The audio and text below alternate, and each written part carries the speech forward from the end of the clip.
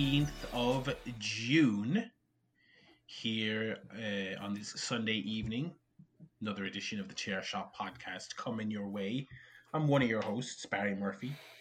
Joined as always by my ever dependable co-host, first of all, Mr. Paul Griffin. You lied to me. And also, Mr. Joe Chandler back me up. on backup vocals. You lied to me. Just said you never turn on me. You lied to me. But I try. Damn, those high notes. Good job.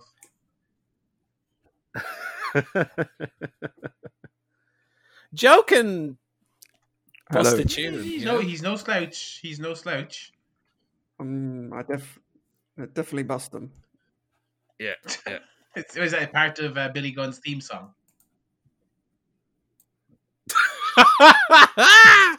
I've heard Joe sing before. That's not the first time on this show we've had Joe singing. So It won't be the last. listeners should not be just surprised to hear that he can sing. Pretty good. Well, lads, we're back at it here for another week. Life chugs along.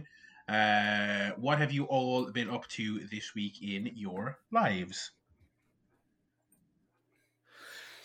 Well, last week I did some shopping on Amazon, which I talked about. All my stuff arrived, and it's great, and it makes me happy to get material things that I Life don't is need. just that easy. Nice. So let me tell you, right? I bought a little adapter for SCART input, Oh, yes. or whatever you call the red, white, and yellow cables, for that to go to HDMI, so I could play my old consoles on my Yes, yeah. HDMI TV. Worked great for the Super Nintendo and Nintendo 64. The Wii had a bit of a problem with it, though, and I remember when I used to this. Children won't remember this. Not only 90s kids remember how this used to work.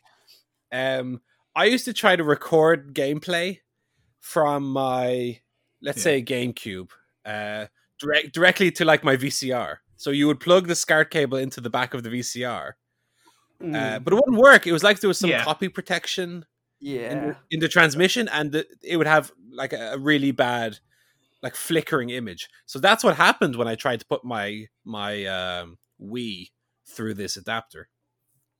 So I bought another adapter, specifically one for the Wii, and that one works a treat. It's one that just plugs directly into the back of the Wii, and you just use a HDMI cable. So you're not plugging your regular cable in the back, having an adapter, and then a HDMI cable into that. Which means now that all of my consoles, as far back as the Super Nintendo, I can play now through HDMI, which is a fun thing. It's fun. Because let me tell you, trying to play SCART through a HD TV looks like utter shit. And it just can't be done. It looks so bad. I also got a Zelda book. Dark Horse Comics make these Legend of Zelda encyclopedias. And I got the newest one, which is specifically a Breath of the Wild one. It has all, art, like concept art and things about the various areas in the game and races. And it's a big, 350-page encyclopedia. So I'm slowly making my way through that. I got my Simpsons quiz book, which we're going to be doing our Simpsons quiz today. 172 pages of Simpsons trivia. From the We're going to do every single page. Strap in, baby. I'll ask you the very first question in the book to kind of gauge where you guys are with your Simpsons knowledge. Buzz in if you know the answer. Listeners, play along at home. What is the name of the youngest member of the Simpson family? Let me look up the answer here. No, you cut out the youngest member of the Simpson family. Yeah, we didn't hear the question. Okay. Margaret. What is the name of the youngest member of the Simpson family? Grandpa. The answer is Grandpa. Very good. Now, Maggie. Margaret. So, more of that later on. Did I get up to anything else, or did I get any more tat? No, I think that's about it. What about you guys? Decent week. Had Yeah. some leaving drinks on Friday for someone who's leaving the company, which and normally these Zoom calls are completely unbearable. But we did a quiz. We did an hour-long quiz, which was actually quite fun, and had some drinks while we were doing it. So that was pretty fun. Saturday was a beautiful day here, sun shining all day. So literally sat in the garden from about 10 in the morning till about 7 at night, reading some books. So it was nice to kind of get outside, get out of the house, do something other than looking at a screen. So that was fun. And then I think was it Friday night or last night? I watched AC Milan versus Juventus in the Italian Cup semi-final, second leg. Possibly the most boring game of football I've ever watched. I was going to say, was it 0-0, wasn't it? I missed. There was a penalty and a sending off, I think, in the first 10. In the first 10-15 minutes, but which I tuned in after that. And I think those were the only two things that happened in the game. It was literally nothing happened after that. Ronaldo looked really slow. I don't know if it's just kind of getting back to fitness, but he's starting to look his age, I think. With some passes that he normally would have chased down that he just could not get to. But he must be 35 now. Yeah, I noticed that in the Champions League games before the virus took over, that he did not look good in those games. Yeah, I just don't think he can play that many games. You know, he played 43 games last season. That is a lot for a 35-year-old. Yeah. So yeah, we'll see. This could be his last kind of great season. Yeah, but other than that, nothing else too much. How about you, Barry? Quite enough. Got to, more places to venture out to as we move along. We discussed on last week's show, the gradual reopening of Ireland, and this week I got to really exciting. I got to go into GameStop and cancel a pre-order I had. That was great. Waited months for them to open to do that. Decided in the uncertainty of their future during the lockdown, I'd said I'll get Last of Us on the PS4 online. I'll just get it online. None of this faffing around queuing up to the shop doing the social distance queue. So I went in there. So they're just back open. And more importantly than that, I actually went to a recently owned establishment and bought something. I got, after around 50 minutes of queuing, I got a McDonald's for the first time. Definitely not of this year, but I don't think I've had too many this year, because McDonald's closing was one of those things that, as everything was happening, when you didn't realize the length of the lockdown you were entering, I didn't think to myself, you just didn't think about it, did you? You didn't think I'll have one more pint in the pub. You didn't think I'll have one more McDonald's before it goes. And so it's been quite a while since I had a McDonald's, but they did open up across the country, the drive-through service only. So me and the missus went. Now, I will say, 50 minutes sounds like a lot. I thought we were going to be longer when I saw the queue. We went there about 3 days after they opened, and the queues were still snaking around the car park. It's the McDonald's we went to. It's next to a cinema and a shopping center. There's quite a sizable car park in it, so the queue was kind of snaking around. I was like, oh my god, this is actually not going to be worth it. This is going to be 2 hours, whatever.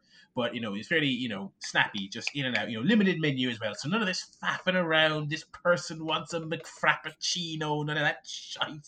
You're just going. You're getting your Big Mac and your nugs, and you're good to go. So yes, we went, and I have to say, much like when Burger King returned a few weeks ago, it's never tasted so good, lads. It has never tasted this good. I probably will not enjoy a McDonald's as much as this Probably ever again.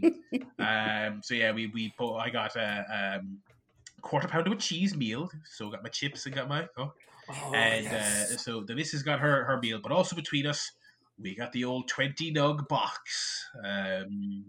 Oh, not You 20 know, so we nugs. gotta just make them because also like this was great and I didn't regret queuing, but I won't be doing it again anytime soon until normal traffic levels at the McDonald's have resumed. So I got a nice big Mm, sizable meal mm. of all that, and it was fantastic. It was really great.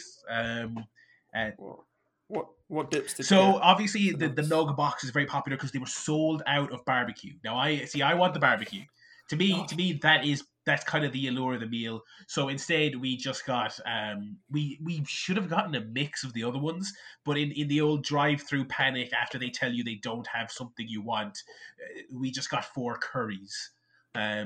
Which their curry's not it's not great, it's not bad, but it's not amazing either.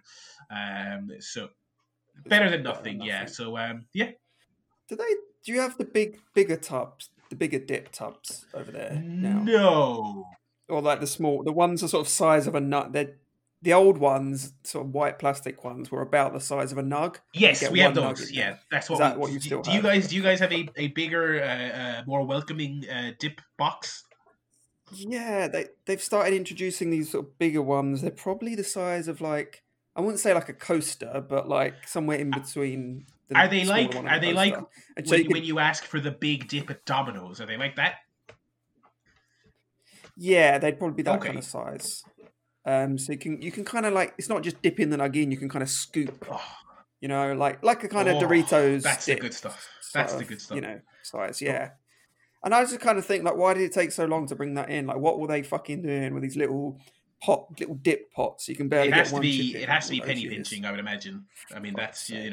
the Yeah. dips you get free with the box have to be a little paltry sample, but yeah, good to have the Yeah. Mac back. Ridiculous. And yeah, Paul, I mean, you didn't do any. I mean, neither of us went to Pennies, I'm assuming. Um, No, I no, mean, no, I no. don't go there at the best of times, but it's just one of those things that just the concept of queuing for it. I think McDonald's will be my one thing I'll queue for and all that. Like when the pubs open up at the end of the month, I would love to sit in a pub and have a fresh pint.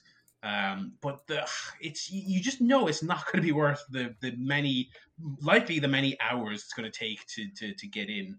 So, Mm. like I said, I think McDonald's will be my one thing for the next few weeks that I bother queuing for, and everything else will. I can wait until something resembling normality really resumes for those. And that was my life. There was not a whole lot else going on this week. It kind of revolved around the nugs. I've never heard the word nug used so liberally until today. Right, what's next? So, Yeah. telly guff. The telly. Well, let me start with the telly guff, if I may. I watched some Simpsons this week. 4:3 aspect ratio, as God Almighty intended. With its 5 fingers. I watched a couple of random episodes. First of all, I watched I Love Lisa, the Ralph Wiggum episode, which, let me tell you, that episode is right up there with A Star Is Burns. Not necessarily in my list of preferences, but in terms of pure quotability. So many of those little Simpsons quotes, especially the Ralph Wiggum ones, all kind of come from this one episode. The most egregious of those being you can see the exact moment his heart breaks in half. Mm-hmm. Which just, I see a meme version of that almost every day. And then we watched, because Natty had never seen this episode. She might be the only person in the world. And as a result, doesn't know the resolution of this episode. But we watched Who Shot Mr. Burns. Wow, this is like you've thought her out twice. She is Jasper in Apu's Is that you, Quickie Mart Paul? freezer. Time has ravaged your once good looks. Well, that's true, unfortunately. But I was saying to Natty, now you need to watch out for all the clues here, because there are clues. There are real clues in the episode. And at the end of it, she said, "I didn't see any clues. There was no clues." She did make about 10 guesses. Now she's not in the room, so I can speak careful. somewhat freely. I'll come up close to the mic and whisper it. But she did make about 10 guesses. One of them was the baby, so I had to act all coy and well, you never know. Watching it back with someone who hasn't seen it before, and watching it with that point of view, the bit where Mr. Burns goes like taking candy from a baby, well, that sounds like a laugh. That is such a weird right turn in that episode. That it serves no other purpose other than to set that up. Yeah, but it is very funny. Such a great episode. Not a terribly funny episode, but a really effective episode as a kind of whodunit in the Simpsons universe, and it sets up so many suspects in a really clever, really effective way. I thought it was great. I loved it. I finished Rick and Morty. I watched that last episode finally. I thought it was good. I didn't think it was the strongest of that last run, but it was a good ep. A good finale for a very strong season. And as quickly as was back, Rick and Morty is gone again. And for that, we are God, I feel like I was waiting for age because it was before Christmas it wrapped up, didn't it?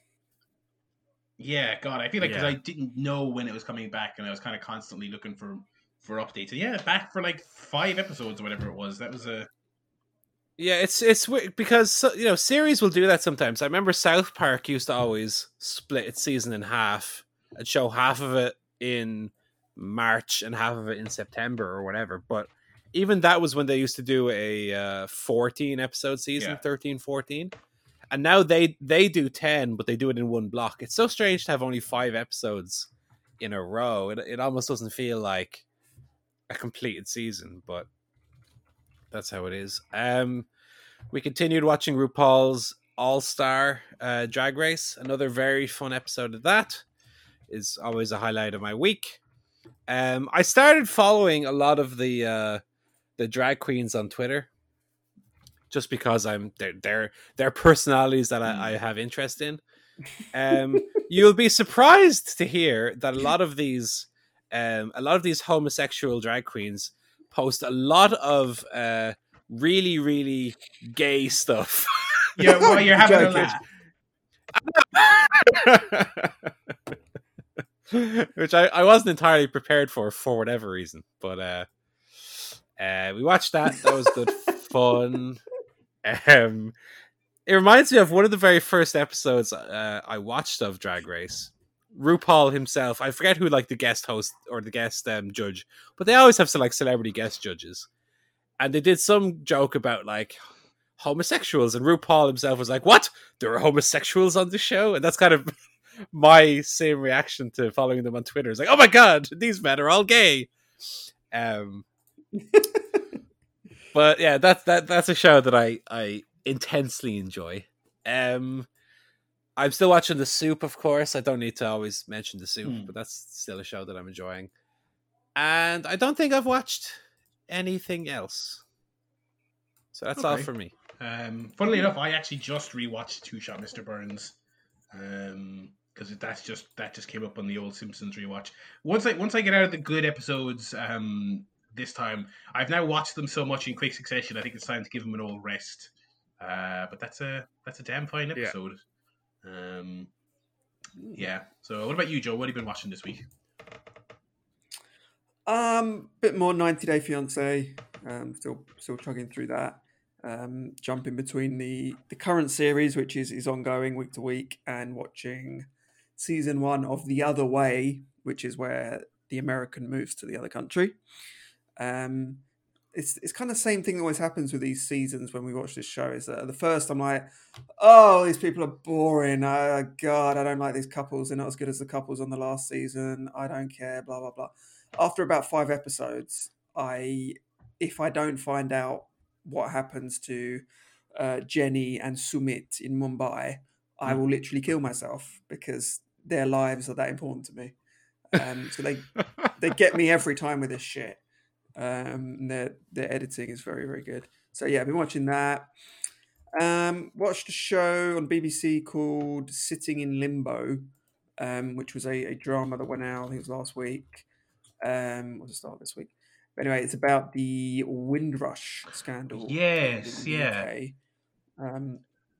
For those who aren't familiar, that was the Windrush generation were the first kind of wave of kind of West Indian, Caribbean immigrants that came over to Britain in the 50s, kind of after the war, to sort of take on jobs in the health service and other sort of key industries that needed, sort of fresh workers. All those people came over here, they settled here, they were allowed to come here, work here. 50 years on, the government decided that all of these people suddenly had to prove that they belonged, in the UK, that they had residency. And of course, for all intents and purposes, these were all British people. They'd never, lived anywhere else. They'd all come here as children or very young, sort of teenagers. And they were asked to suddenly provide, passports and birth certificates and prove that they'd always lived in the UK. And if they couldn't, they were essentially treated as illegal immigrants and put in detention centres, which is essentially a glorified prison, but without going through any kind of trial or due process.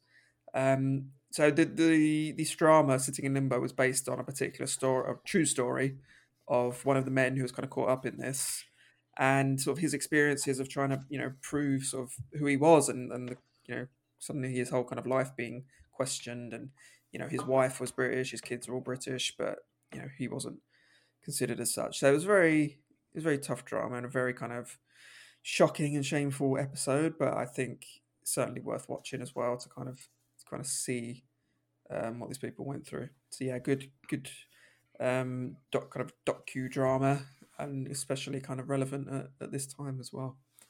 Mm-hmm. So that was a good show. Yeah, that was about it. Other than that, just watching the old usual shite. I do have another edition of the feature where I read out a Simpsons description that I haven't named yet. Okay. I'm very ready. Are you both hell ready? yeah.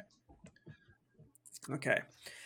So this is episode 477 of The Simpsons. It's called The Blue and the Grey. It aired on February the 13th, 2011. After spending another Valentine's Day alone, Mo attends a seminar led by Dr. Kissinger in the hopes of gaining more confidence with women. I swear we just had a Mo episode. Yeah, we did. Like yeah. two episodes ago. I was thinking another Mo episode. He was gay 2 episodes. Now he's single again. Mo takes the doctor's advice and asks Homer to be his wingman. Meanwhile, Marge discovers her first grey hairs, only to find out from her hairdresser that she is completely grey. The fumes from the chemicals he uses to dye it erase her memory. Oh, God. Seeing a grey-haired couple having a good time unworried about their hair, Marge surprises the family and the neighbourhood by going completely grey and sporting a brand new, mature hairdo. Amidst mixed reactions, Bart is not happy when the neighbourhood kids tease him about Marge's look, and Marge is annoyed when neighbourhood women believe she's older than she really is. Unhappy about the look, Homer initially tells Marge that she is his silver belle to appease her, but subsequently spends more time helping Mo with women in order to avoid looking at her, during which he becomes increasingly popular with young ladies. Later, Patty and Selma point out to Marge Homer's true feelings about her look, this only being made the more obvious to her when 2 women gossip about his appearance at the club that night. A jealous Marge heads to the club to surprise Homer, but suffers increasing mishaps resulting in her having a witch-like appearance. At the club, she confronts him upon seeing a crowd of women flirting with him, but Homer helps Marge realise that he only has eyes for her and proves that love is still in the Springfield air. Eventually, Marge changes her hair colour back to blue to combat the jealousy issues, and Homer dyes his hair blue for her. I mean, like, that doesn't, like, that, like, other than the shitty setup, I mean, at the very least, that sounds like a kind of Homer and Marge relationship-centric episode, which of the classic era, that's usually a recipe for a good episode. Yeah. What happened with Mo, though? There's no mention of that. I'd guess nothing. Well, that was the point of the episode originally. Yeah, this one kind of seems a bit simpler than the previous ones, where very convoluted plots. The witch part is the convoluted part. Well, yeah. Also, I hate to point this out, but I think we established that Marge was already grey and dyed her hair with dye from the Quickie Mart, if I remember correctly. So I hope somebody got fired for that blunder. It's funny. I just you referenced that. I'm nearly finished. I'm still plucking away at Mike Reiss's book, and he talks about how he does read. He and most of the writers do read the fan criticism. And I had never heard this, but apparently it kind of seems obvious in hindsight. But like the renewed emphasis on comic book guy towards the end of the glory years stems from feedback not feedback, but comments they've seen from fans.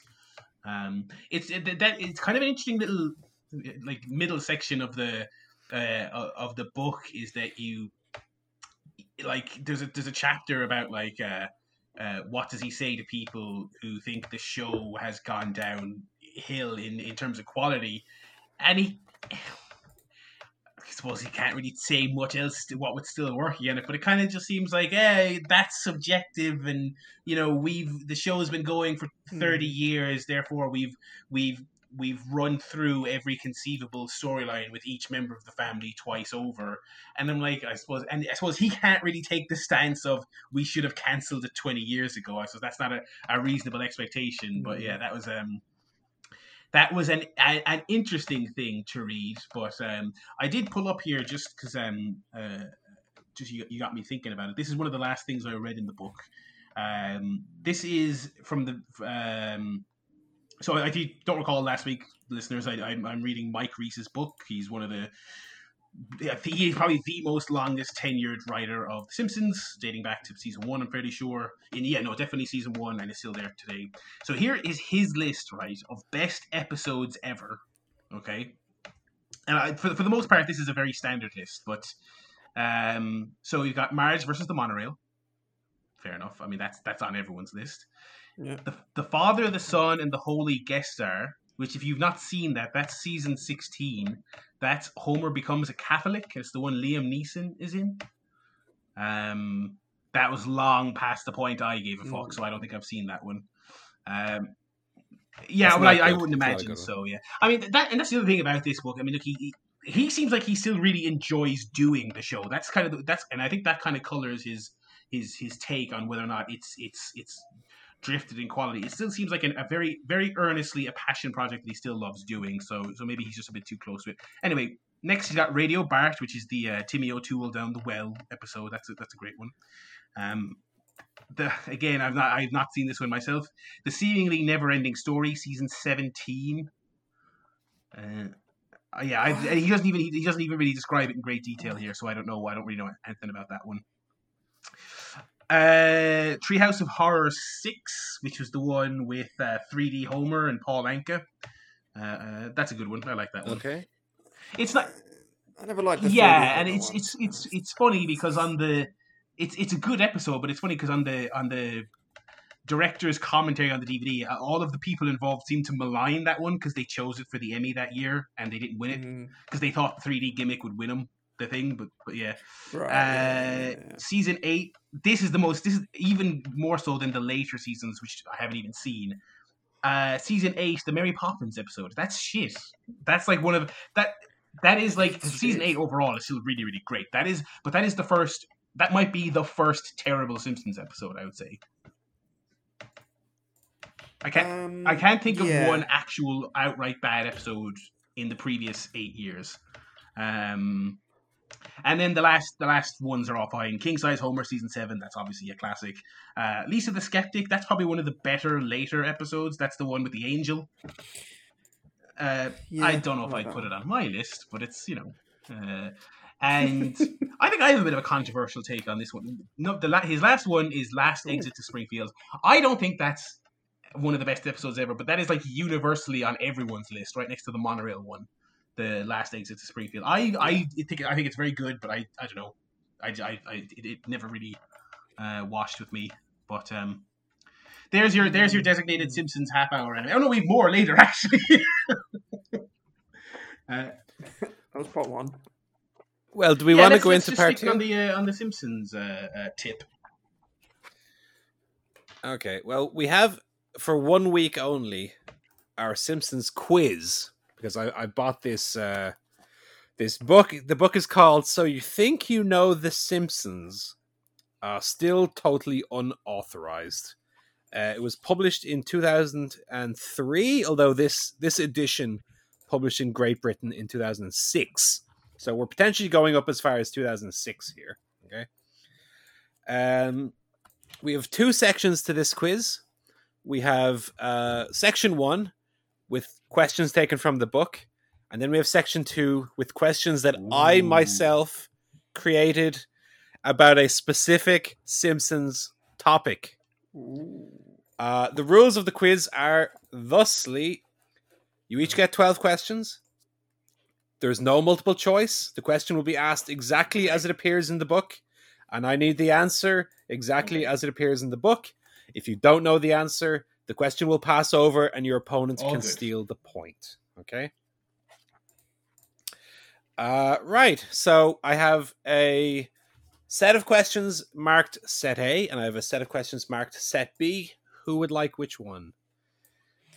I'll take B. Okay, we'll go A for Barry then. Now, I've tried to make the questions kind of the same level of difficulty throughout, but again, they're from the book. I didn't make these questions. So, Barry, question 1 for you. These are all Lisa level questions, which means question rating hard in all caps. Barry, who is the owner of the canine college to which the Simpsons dog is sent? Absolutely no idea. I watched that episode very, very recently, but I do not remember her name. Joe, do you know the answer? I think no, I don't know. Is it Barbara something? No, the answer was Emily Winthrop. No, I never would have got that. Yeah. Okay, that's the kind of difficulty we're dealing with here, folks, today. It's a tough one. Joe, question for you. The children of Springfield start the pirate radio show We Know All Your Secrets after watching which creepy movie?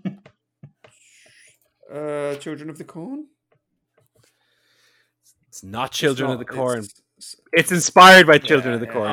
Barry, do you know the answer? Movie. It's not like it is a fake movie. I know that I can picture it as well. I can picture the movie. I can picture the scene where they're watching it. It's like a later season. But I can't remember. No, I have absolutely no idea. Yeah, it is a Children of the Corn inspired kind of movie. The movie was called The Bloodening. Yes. Yeah. The Bloodening. Okay, Barry. Okay. Over to you. What is the name of the old couple who are neighbors of the Simpsons? Oh, yes, this is like season 1 only, I'm pretty sure.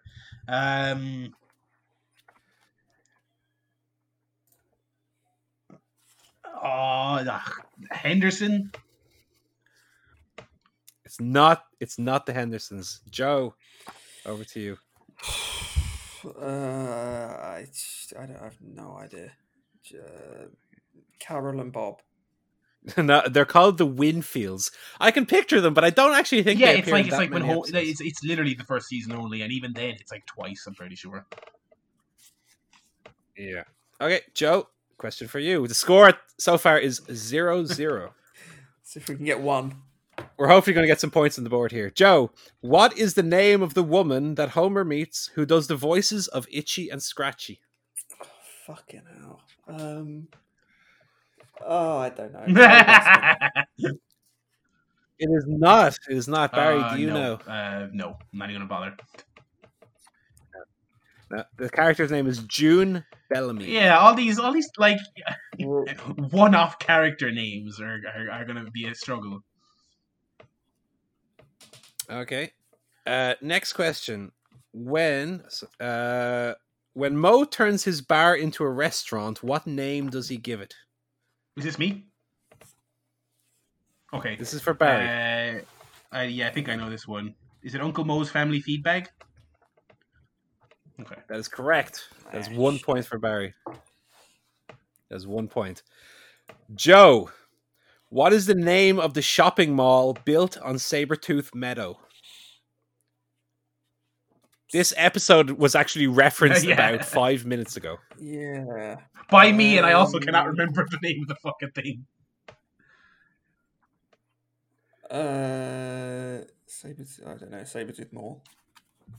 It's not. Barry, you don't know? I can picture it's like the heavenly something or something. I don't know though. Oh, you're very, very close.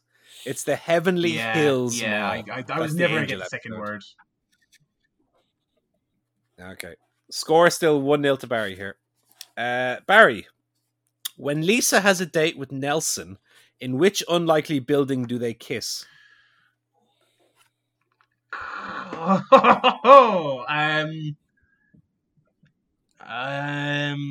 The observatory? Oh, wow. That is correct, Barry. Did you know that one, Joe? Yeah, I was going to guess that one. Yeah, that is a point for Barry. Joe, in Lard of the Dance from season 10, what is the name of the new student Lisa shows around school? Fucking hell. There's something kind of like Dakota or something like that. Cecile. It is not Cecile, I'm afraid. What was the question again? It is season 10, so it's outside of the wheelhouse. In Lard of the Dance. Yeah, I think it's episode 1 of season 10 or something. What is the name of the new student Lisa shows around school? Oh, God. I think was voiced by I was actually just Lisa about to say, if the question was who voiced her, I would know that. It's not Addison, is it? Because that was... No, I don't know. No, it's Alex. And I've actually Whitney. seen that episode. That's one of those ones that, for whatever reason, I've just seen a million times. That's annoying. Yeah. Okay. Barry, over to you. How many pairs of swimming trunks does Martin Prince turn up to The Simpsons' new pool wearing? Oh, it's like I'm gonna get this like a number off, and Joe's gonna do the classic Joe and go one either way. Is it 17 pairs? 17 pairs is exactly correct. God damn it! I was like either 16. I was like it's either 16 or 17, and I'm gonna be furious if I get it wrong. Sorry, Joe.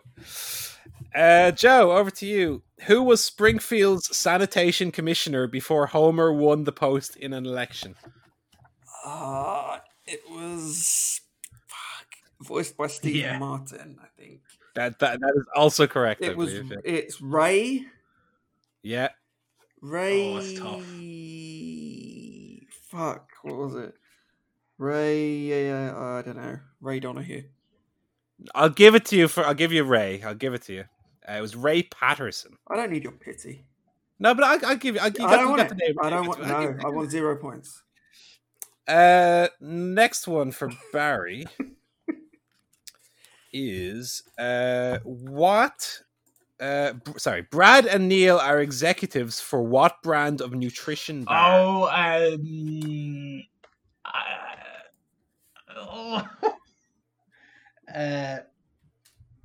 Power Sauce. Power Sauce is correct. Power Sauce is correct. Joe, where does Bart find Mr. Burns' lost teddy bear? Huh. Where does he find it? This is Bobo, of course. Yeah. I think I know this one. Where is it? Shit. I don't know. In the sewer? It's not in the sewer. In a bag of ice? A bag of ice is the correct answer. Fuck, yeah. Okay, over to Barry again. Barry, whose bottom does Homer spot a piece of candy stuck to, which he grabs, sparking new stories and demonstrations? You're looking for the exact phrase in the book, right? I'm looking for the Yeah, okay, name I'm of the actually not character. going to get this. You're one of those "don't call me a chicks." I'm kind of like run the scene through in my head backwards. No, I have no idea. I know the character, but no. Joe, I don't know the name. No. you know the name. Yeah, I would have been Grant. sitting here guessing for the rest of time, and I wouldn't have gotten that. Incredibly generic character name. Okay, Joe. What is the stage name of Shauna Tifton when she dances? Shauna Tifton. Shauna Tifton. Oh, I have no idea. What is her stage name when she dances? No idea? No. Barry? If this is the character I'm thinking of, I don't know her real name. I'm assuming it's the stripper from that episode where Homer gets in trouble. It's like Princess something, but I can't remember what the second half is. Princess Cashmere? Oh, that is correct. Now, if you had asked me what was Princess Cashmere's real name, I would have had no fucking clue. Well, the book makes up the question. Thank you, book. Not me, I'm afraid. Okay, Barry, what sort of wild animals does Marge round up using her Canyonero? 2 wild animals. What sort of wild animals? Another episode that I've definitely seen a million times. I have no recollection of it at all. Let's take a guess. A cow and a goat? No. It's not a cow or a goat. Joe, do you know? Can you say it again? I missed the... Yeah. What sort of wild animals does Marge round up using her Canyonero?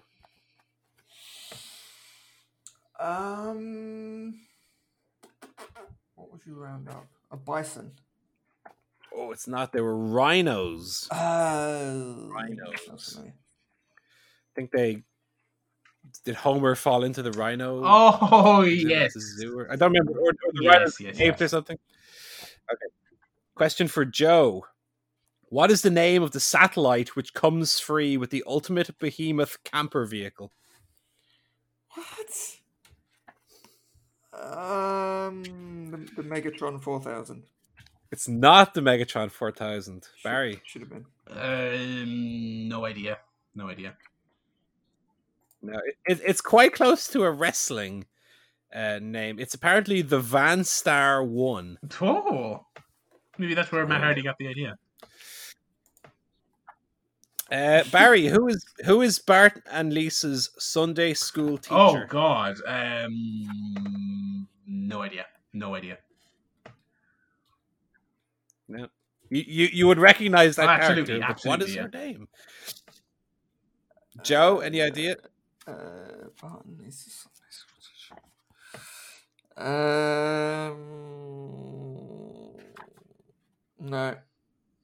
No, Miss Albright. Joe, for you, how much was the reverse charge phone call Bart made to Australia, which causes a diplomatic incident?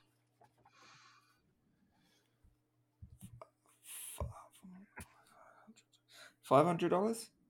It's not $500, Barry. $900 dues. That is correct. Wow. $900 dues. Barry, I could hear him saying $500 dues. Yeah, but it was $900 dues.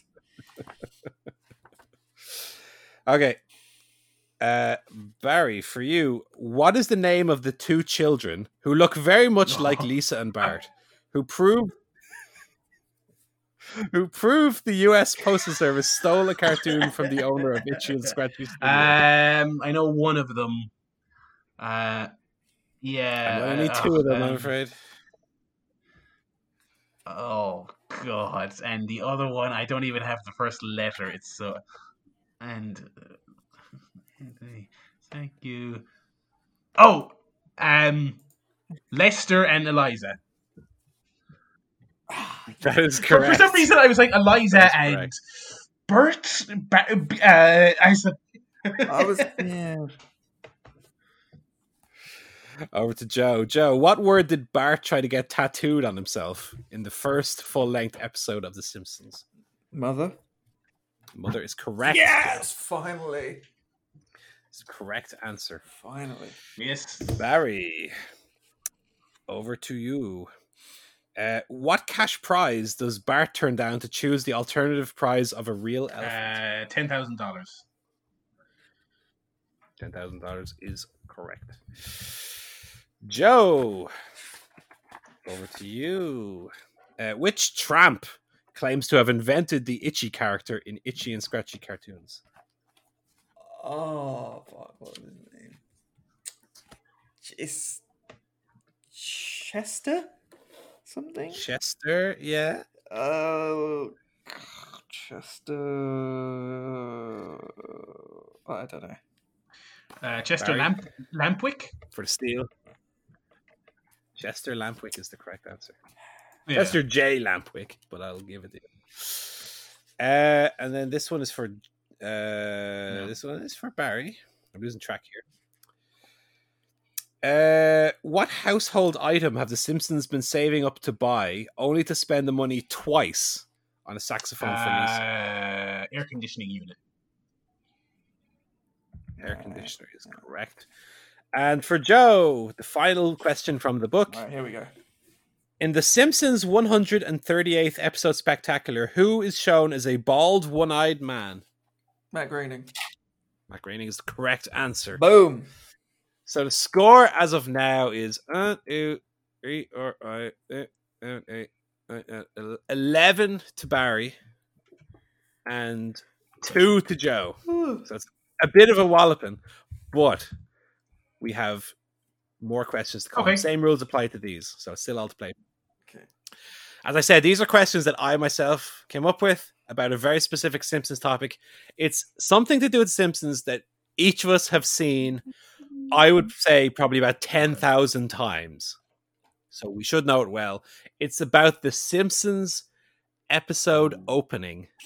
The opening no. of The Simpsons. The intro, you might call it. Okay. So Barry, question 1 for you. How many separate clouds can be seen when the Simpsons logo first appears? 6. 6 is not correct, Barry. Joe. I say 7. Oh, it was 10. 10 was the answer we were looking for. Joe. How many pieces of chalk in total are seen when Bart is writing his lines on the school blackboard? What was it? How many what? How many pieces of chalk in total are seen on screen when Bart is writing his lines on the school blackboard? I don't know. 3. 3 is the correct answer, Joe. Oh, nice. He's writing with one, with his left hand, and there are 2 on the little edge of the blackboard. Barry, name 2 of the landmarks that are visible when the town landscape is first shown. The tire fire and the nuclear power plant. That is correct. Although not a tire fire per se, it's a yard, tire yeah. yard. They're not on fire. I'll give you that. You can also see a water tower and Springfield Penitentiary.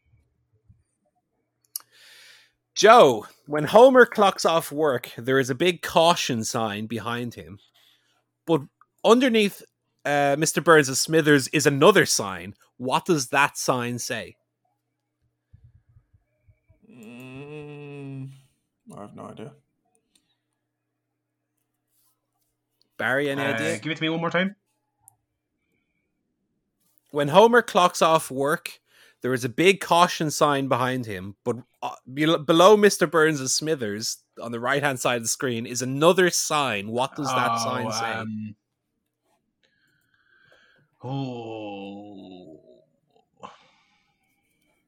It's not Days Without an Accident. It's not that, is it? No, that's I think that's above their Later head episodes, in yeah. later That's episodes. I don't HD think that's era, I'm even pretty sure. for transparency's sake. By the way, these were taken from the I Love Yeah, Lisa this is intro. the good era. Just to be clear, No idea. no idea, Barry. No, it's a very Father Ted-esque. Be careful. The thing is, now next time you guys watch The Simpsons, you're going to be noticing all of these things. Yes. Barry, what magazine is Marge reading at the supermarket? I'll take a complete guess, like Mother Weekly. That's not correct. Joe, do you know? No, Housekeeping Weekly. No, you were very close, Barry. It was Mom Monthly. Wow, I wasn't. And it has a cake on the front. Joe, Sherry and Terry are sitting beside Lisa at the school band recital. What instrument do they play? Oh, I think it's the flute, or is it a recorder? The flute is the correct answer, Joe. Flute. Okay, yeah. Thank you. Good. The flute is the correct answer. Yeah. Barry, name two of the 3 buildings that Bart skateboards past. Moe's and like a television shop. I don't know the name of the other one. Yeah, that's correct. He also goes past a bookstore. Yeah. Joe, name 5 of the people he skateboards past. Bleeding Gums Murphy. Yes. Barney. Yes. That guy that looks like him but older. Bleeding Chief Wiggum. Chief Wiggum is correct. That's 3. Mo. That's correct. It's 4. Oh, one more. No. Dr. Hibbert. Not Dr. Hibbert, but 4 out of 5. I can nearly not pass that across. That's too. That would be harsh. Come on. Would you be able to name another one, Barry? Complete guess, but Paddy and/or Selma. No, you have Helen Lovejoy, Apu who's walking a dog. You never see that dog in later seasons. I think he's in there. And Jacques from the very early episodes. He goes by all of those people. Barry, what color is the Simpsons mailbox? Oh, is it blue? It's a dark blue. So I'll give. It's almost like navy, but I'll give that to you. Joe, name 2 of the things visible in the Simpsons garage. Oh, a bicycle. That is correct. And I don't know if it's in there. Is it the giant head thing? No, you cannot see the giant head. I think this episode might have been from before the giant head. Oh, really? Okay. I think they added that in. Possibly. Again, this is from season 4. This intro that I watched specifically. I'll give you another because it's very possible that was added later on. Okay. It's a bicycle and a paint can. I would need to look again. I didn't list the paint can on mine. You can see a rake, a saw, and a plastic bin. But very possible that there's a paint can in there. There's some stuff that's kind of hard to discern what it is.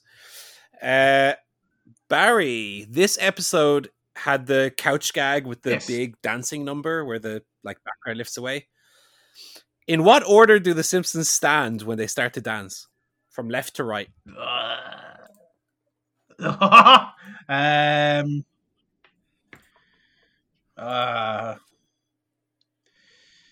Lisa, Homer, Marge, Maggie, Bart. Okay. That is not correct. Joe, do you want to have a go? Sorry, what was it again? What order? In what order from left to right do they stand when they begin to dance? Homer, Marge, Bart, Lisa. Maggie. No, there's also another child in the family. Wait. Yeah, Maggie. Maggie. No, it's Homer, Bart, Maggie, Lisa, Marge. They have the parents on either end and Maggie in the middle. Joe, can you name 3 of the other non-dancing acts that appear? Sorry, say that again. None. So the Simpsons are dancing and some dancers come on and dance with them. Yeah. There's loads of stuff going on in the background. Can you name 3 of the other acts that appear? Jesus. Now you must have seen this intro 1,000 times. Like a man on a unicycle. Yeah, there are men on unicycles. They're juggling. I will give you that one. Yeah, the unicycle jugglers. An elephant. There are 2. There's elephants doing handstands. That's correct. I was only talking about the one elephant. The other one. Okay, well, there's another one as well. Okay, the other elephant. And the chorus line, like the girls dancing with the legs. Yeah, but not counting the girls dancing. Oh, you said. Oh, Jesus Christ. I said non-dancing acts. Oh, non-dancing acts. Well, the elephants are dancing, aren't they? Fucking hell.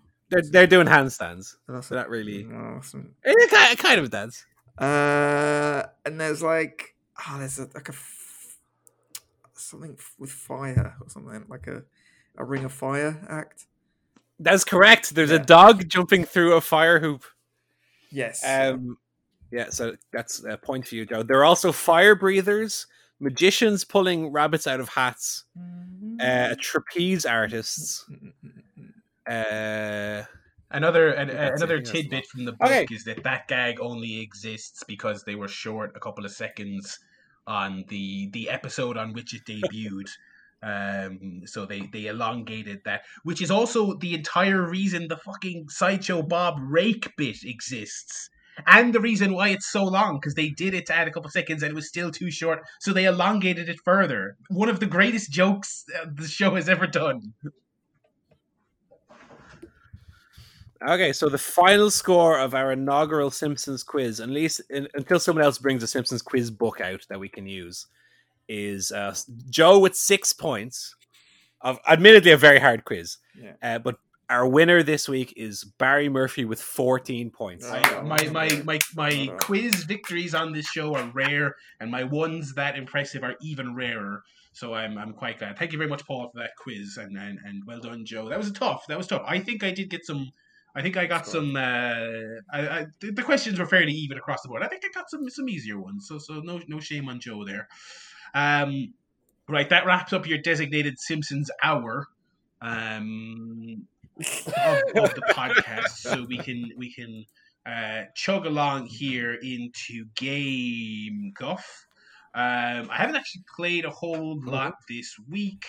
I played something new on the old VR gimmick. I played Beat Saber, which is kind of one of another one of the big kind of, on almost all the VR systems, very fondly regarded. It's basically a rhythm game where each hand corresponds to a lightsaber-esque gimmick.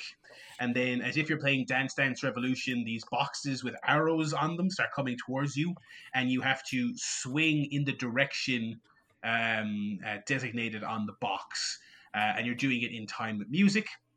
And so it's in theory, look, if it wasn't in VR, it's a very basic rhythm action game where you're just tapping directions in time with the music, but the gimmick obviously is that you are very enthusiastically striking them with what is basically a lightsaber, and it is great. It kind of feels like exactly what you want VR to be, which is it's really taking you in and really making you feel like one with the game. Like I've found myself kind of jigging on the spot in tune with the music as I flail my arms around. This is probably a great one to just, if someone could be in the room with me videoing me making a fool of myself while I'm playing with it. But really it looks great. It feels very satisfying to be smashing things in time with the music. It's challenging. Really, really enjoy it. It's a bit pricey, 30 quid, but then again, everything on the VR stuff kind of is. So yeah, really, really enjoying that. My only criticism is that there's not a lot of songs in it, and they are mostly not that good, which is kind of important for a rhythm game.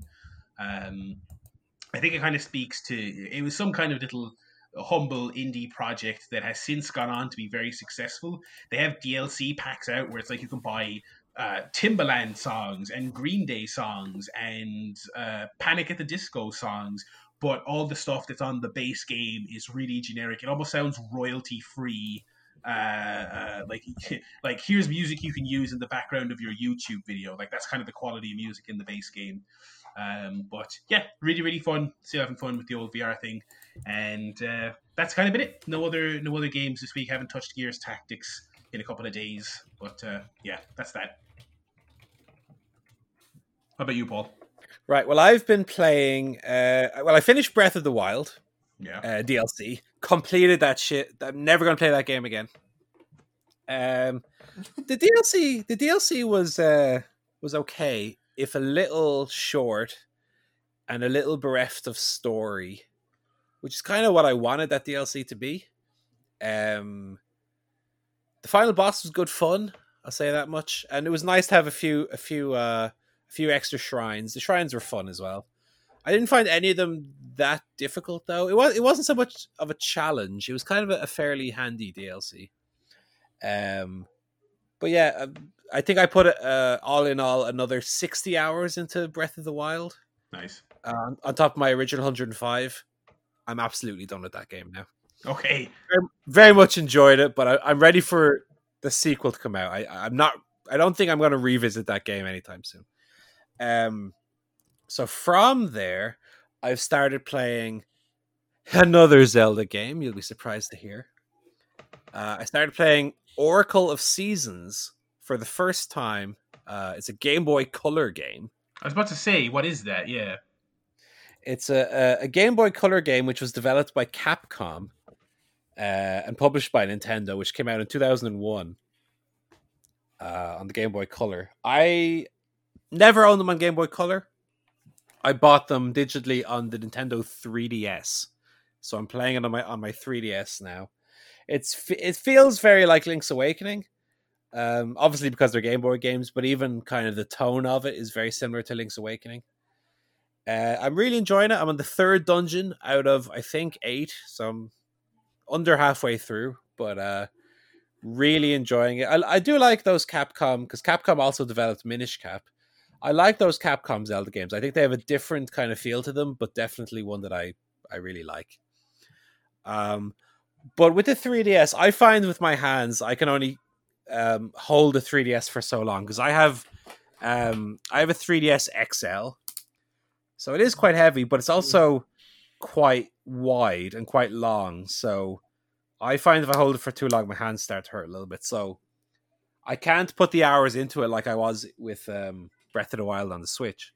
So I started playing another game, a non-Zelda game, to be my kind of TV game. I started playing the original Paper Mario again. The Nintendo 64 Paper Mario. Yeah. Because the new one is coming out next month. I have it pre-ordered already. And I think that original Paper Mario is only about 20 hours long. So I figured, I haven't visited that game in a while. I don't think I've replayed it since I beat it for the first time when it came out. And I really like those games. They're very funny. The kind of JRPG style to it isn't too overly done or in your face, because I don't really get on with JRPGs that much. There's not too much in the way of random battles or anything like that, and the turn-based battles are quite simple. And yeah, it's kind of a sarcastic, cheeky version of the Mario universe. I really like it. Yeah. So I'm playing that. I'm still very, very early into it, probably an hour, I think, into it. But it's great. Did you watch, Barry, the PlayStation 5 reveal video? I did, yes. So outside, like, I think there were really only 4 games that caught my eye at all, and they were Ratchet and Clank, Yeah. which absolutely signed me up for more Ratchet and Clank. That last game was so fucking good. And that new one looks tremendous. Yeah. Spider-Man Miles Morales, even if it turns out to be kind of a standalone mini game, not a mini game, but a mini A game. side thing. Yeah. I'm all right with that. I'm Yeah. okay with that. You know, a €30, 6 hour, that's fine for me. Of course, based on what my game of the decade was, Hitman 3 is coming. And I will say, of all the games, that was the only one that elicited a kind of yes from me with like a fist pump.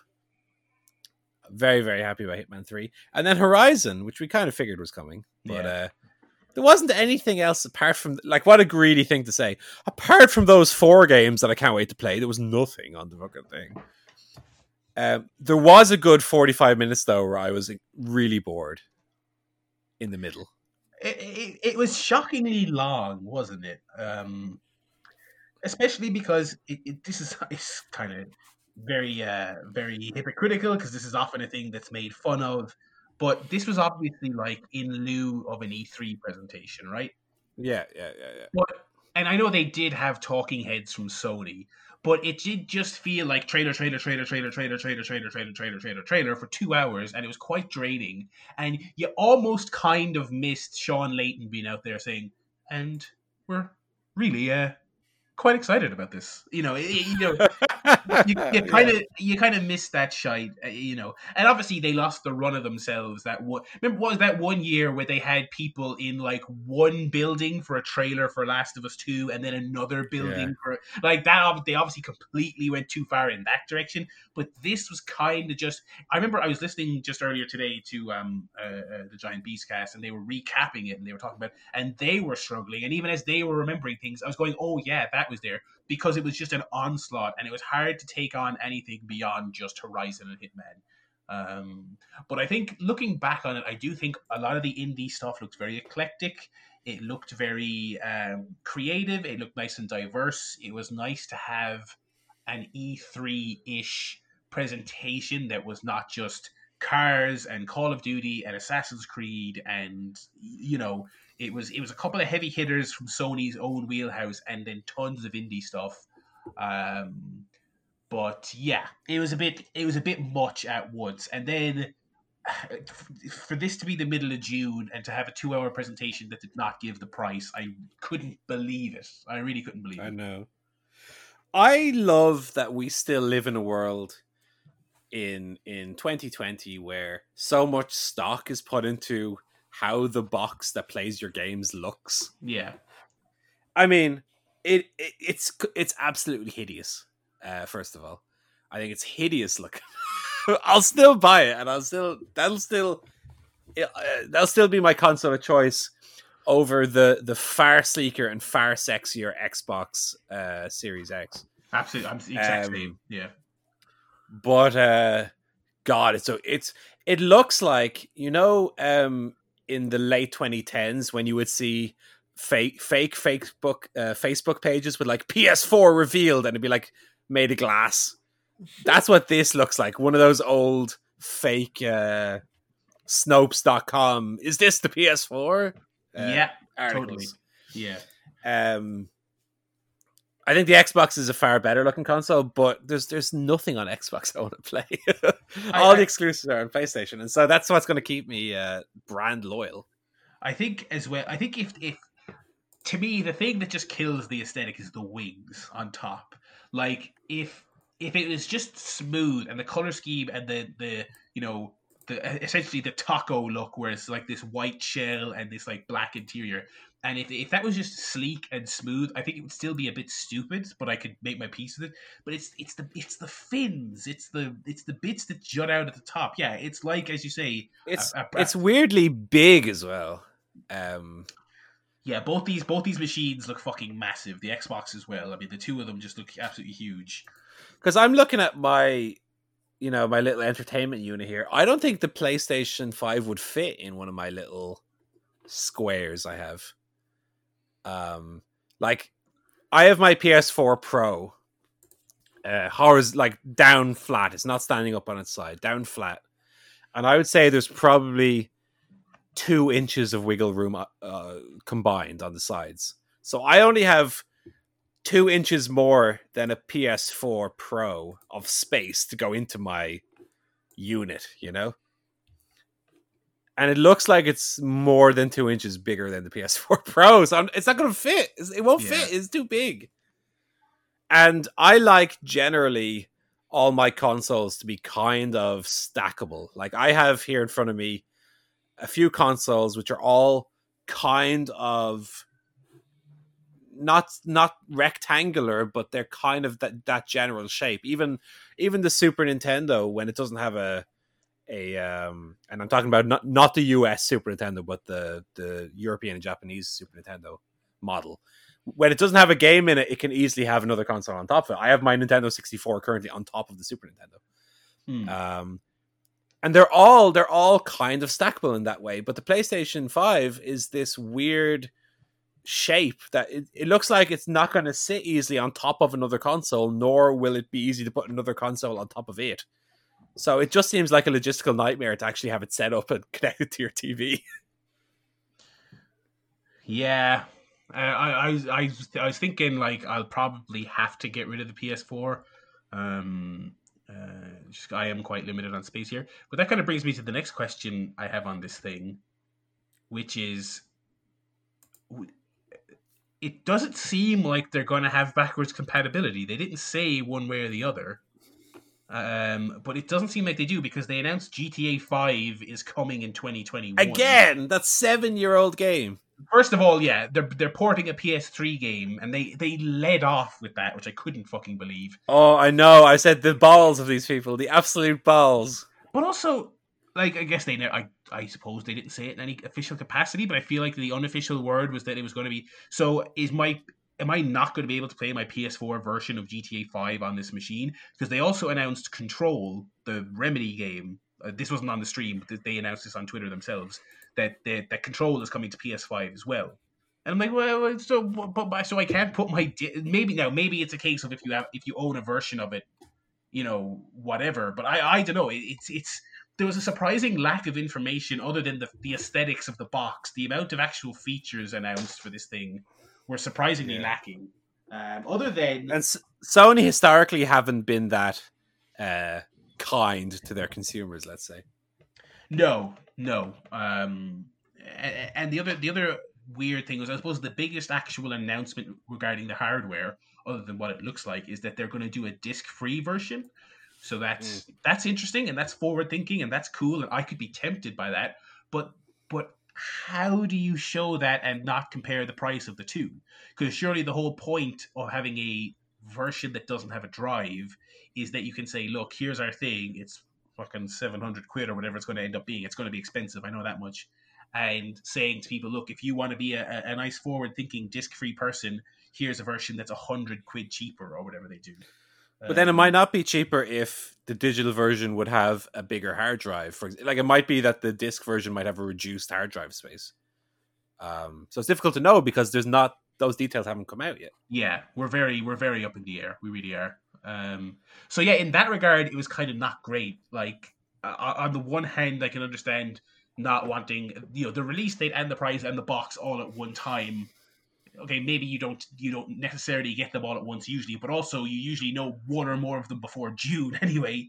But as a series of games, I thought it was cool, but I still remain very curious as to what. I mean, like yourself, I'm probably going to get it. I'm going to have it, maybe not launch day, but just by virtue of the fact that I'll want to play the next generation of games and all the exclusives I want are on PS4. But yeah. What did you make of the Last of Us 2 reviews that came out this week? Because you are, of all the people I know, you are the Last of Us guy. Right. And I remember, I think I actually, and I ended up being correct. I said like a week or two ago that I was really fascinated to see what the reviews were like, because maybe they'll be terrible, but even if they're glowing, the actual interesting conversation about what the game is actually like is not going to happen until a few weeks later. just by the nature of what video game reviews are, and I feel like I was very much vindicated by that because the majority of the writing about it was just really breathless, really effusive.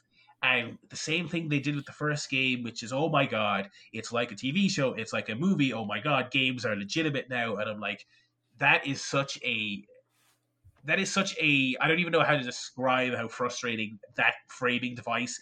If you write about games for a living and your metric of whether or not something is good is still how it compares to a film, I feel like all you're going to do is just agitate people, and sure enough, that's what's happened. I mean, I feel like there's now a kind of conversation around that game stemming from the reviews that don't even really have anything to do with the game itself.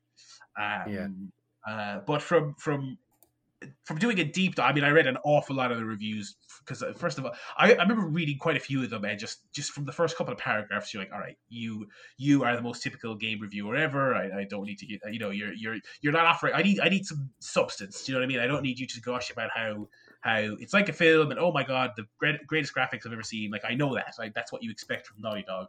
But there was a lot. Well, I knew in particular, I thought. When I saw that Jonathan, I don't have a go at him, but when I saw that Jonathan Dornbush was reviewing for IGN, I mean, that was the easiest prediction of a game getting a 10, I think, in history. Yeah.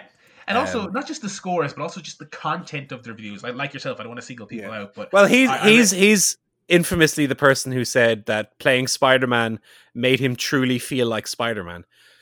That's the point of the game! And also, like, most people got that feeling with the PS1 game. Come on, man. If I felt like Batman, that would be a problem. And it was like, when I was reading the Game Informer review, which was written by their editor, which was kind of an indictment. I mean, he seems like a nice guy. I've heard him on podcasts, but it was just every kind of... With AAA games, you can almost write the review yourself before you read it. Do you know what I mean? Like It's just... And especially with Naughty Dog. So yeah, but I did find, like, I'm sharing them on Twitter because I thought, like, here are some reviews that I think are actually interesting and well written. GameSpot, of all websites, I actually thought had a very, very interesting review. Paste Magazine had one. Weirdly enough, I thought some of the more negative reviews were some of the more interesting ones, just because I felt like they were engaging a little bit more. And of course, all of this is without having played it, so I guess that'll be another lens to relook at those reviews in a week's time. But yeah, every time there's a big release, not even just Naughty Dog, every time there's a big release, it's kind of just a reminder that we're really lacking really great criticism in games. And you do kind of have to go digging to find it. Because a lot of the mains, and I was disappointed. It's not really their wheelhouse. I always really enjoy Giant Bomb's written reviews, but that's not their thing. They do like one or two a year, and so they didn't have one for this. And I was like, that would have been some much needed strong writing in the midst of a lot of wishy-washy stuff. But yeah, nonetheless, I'm very, very excited about it, obviously. Because there was a great number of reviews. There was some really interesting reviews from, like, The Verge and Paste that I mentioned as well, that were, like, people saying, I didn't even like the first one, and this is one of my favorite games of the year, blah, blah, blah, or the generation. And I was like, that's interesting. It does seem to have struck a chord with people who didn't even necessarily like the first one, which is an interesting lens to look at it through. But yeah, I'll know for myself. Well, I was about to say I'll know for myself in a week's time. I won't, because it sounds like the longest Naughty Dog game they've ever made. What did you think of 28 hours? I think I heard 25 to 30. Yeah, and it's kind of like what did you think of like Uncharted 4 compared to 2 in terms of the length? Because they have definitely been getting longer, basically with every release. Uncharted 4, I don't think I had as much of a problem with, but even Lost Legacy was that the one that had the bit where there was just arbitrary, like a big open area to explore, which was never the point of those games. Yeah, I didn't like that direction they were going in, and especially when it comes to Last of Us. Like when I played the first one, I found it. I did like it a lot, but I found it kind of a grueling experience, and I mean, I think I tweeted like a slog, but I didn't necessarily mean like a slog. I meant more like it was. I'd be exhausted after playing it for 45 minutes. It wasn't a game that I could sit down and play for hours and hours and hours. And then when I heard that this one is like even more grueling and twice as long, I was like, that for me right now is not a game for me. I'm not in the mood for that kind of game. Right. So I'd be interested to hear your take on it. I'm sure I'll come. You know, I've played all the Naughty Dog games since the first Uncharted, so I'm sure I will come to it eventually. But I don't know. It just seems like the longer those games tend to be, the less they hold my attention. Yeah. And yeah, when I heard that it was longer, and when I heard that it was even more emotionally draining and even more grueling, and all the stuff I heard about, I was like, these are not positives for me to run out and grab this game. Absolutely, yeah. Especially the era it's releasing in. I don't feel like this is my kind of genre. Although I do like a darker and more even in really shitty times. To me, it's still a form of escapism. That's fine, but I can completely understand how it's absolutely not everyone else's. So yeah, it's releasing at a very poor time, I would say. But yeah. Well, that might have been to do with why it was originally delayed. I don't think so much for me there's a problem with when it's coming out. It's just the kind of game that it is, pure and simple. And I don't know. That might be one that I would need to take a week off work to play or something, because I can see myself, especially towards the end of the first one. Like, do you remember that? Not spoil anything, but that last kind of section of the first one. Yeah. Where the game goes from a survival horror with kind of stealth elements and to like you're being shot out by 50 people. Yeah, yeah. And like, you've got an assault rifle. This isn't the game I signed up for. Yeah. Totally, yeah. So it's that kind of those kind of memories that flood back to me where I'm thinking like, do I want to play this game right now? And I think I'm more in a Paper Mario mood than the last unfortunately. Yeah. So yeah, we'll report back on that there. Next. Yeah, I suppose I'll be knee deep in it next week, I guess, when we do this show. So yeah. Anything else on the old PlayStation 5 before we move along? No, I think we've done a good little deep dive on that for people who like video games. Absolutely. We've got some movies that we can chat about. I saw 2 movies this week. I'll quickly run through them. I saw The Visit, which is an M. Night Shyamalan film I had never even heard of before I decided really? to watch it. I've reviewed it on this podcast. Well, you've reviewed a lot of films on this podcast. Yeah, and you listen to all my reviews, clearly. I do, yeah, absolutely. But it's funny, I did think of you when I was watching it, because I was like, Paul is like one of 2 people I know who has watched, I think almost all. You've watched all of his movies, have you? Not all of them, but yeah, but you've watched a great many of them and talked about them on the show. I had no recollection of this, and also it's not even that old as well. It's only a couple of years ago. But I did not remember seeing a trailer, knowing a cast member. Anyway, I watched it and I thought it was mostly kind of fairly boring. I'm really over the found footage thing, but I didn't think it was actively bad, and I thought the twist and the final act were actually kind of good. But hard to recommend going out of your way to watch it, because I just feel like a found footage movie is just, unless you're going to be really, really, really committed to the realism, which this film isn't, doing it these days, it's like almost an instant turn off to me, so I didn't get much out of it. Yeah. Well, that film was kind of seen as a bit of a resurgence for Shyamalan prior to Glass and Split. I think it came out around the same time as Split, maybe just before or just after. But yeah, I like you, I didn't think it was that good. In particular, there's a bit where poo gets smeared on someone's face, and it's not as funny as it sounds. Well, yeah, it's kind of played dead straight. Yeah. I knew about that bit going into it, and so I was anticipating it being kind of hilarious, and it wasn't as hilarious as it should have been. I should have been laughing my ass off. Me and my girlfriend had a conversation about whether or not So when that scene, I guess we're spoiling it, but who cares? None of us are recommending this movie anyway, so who cares? I think I gave it a 4 out of 10 or something. Yeah, I think I gave it 2 stars on the old letterbox, so that's fair enough. It's like, yeah, so the old man takes off what is, I guess, an adult nappy and rubs it in someone's face. And I went to my girlfriend and I was like, there was an earlier scene where you see that pile of I guess what are nappies, but I said I thought they were giant maxi pads. Because they had blood on them, so I thought they were like gigantic menstrual sanitary products. But anyway, I don't know why I felt the need to mention that. Anyway, what's the point of this story? I like stories. The other film I saw was much better. I saw Attack the Block, which was on All 4. I assume it was on Channel 4 at some point over the last month. That is the John Boyega sci-fi action comedy thing. Basically about a bunch of lads in the ends, a South London hood. And they are, going around being yobs, mugging ladies, and then out of nowhere, ostensibly an alien invasion happens. And they have to fight off the aliens. That is basically the entirety of it, and it's really good, really fun. A fun idea, well executed. Some cool looking monsters.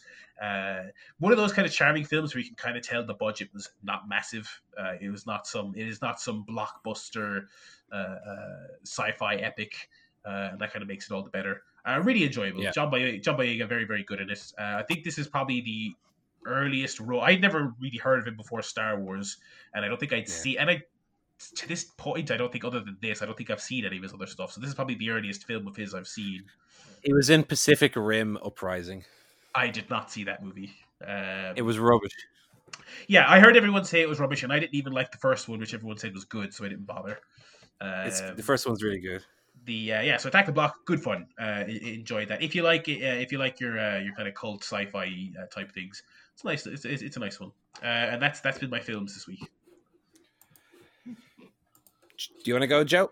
Yeah, just the one film. I watched a documentary. It's the second documentary produced by Michelle and Barack Obama's production company.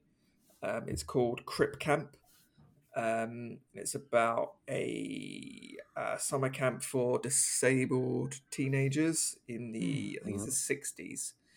Kind of self-mockingly called Crip Camp, as in Cripple Camp. But it shows a lot of kind of archive footage of these kids at this camp back in the 60s, and actually, obviously, a very, very different time for disabled people. I mean, as bad as it still is for those people with disabilities now, obviously the 60s was horrendous. There was no disabled access. There was no sense of equality. So the camp was somewhere where they could all go, and kind of everyone was, a person with a disability, and could kind of feel sort of on equal ground and be themselves and do things they wouldn't normally be allowed to do in the normal school. So it kind of starts off by showing that footage, and then starts to get into kind of what happens sort of in later years once these kids start to get older, and some of them start to get involved in campaigning and politics and the civil rights movement, and trying to seek equality for those with disabilities.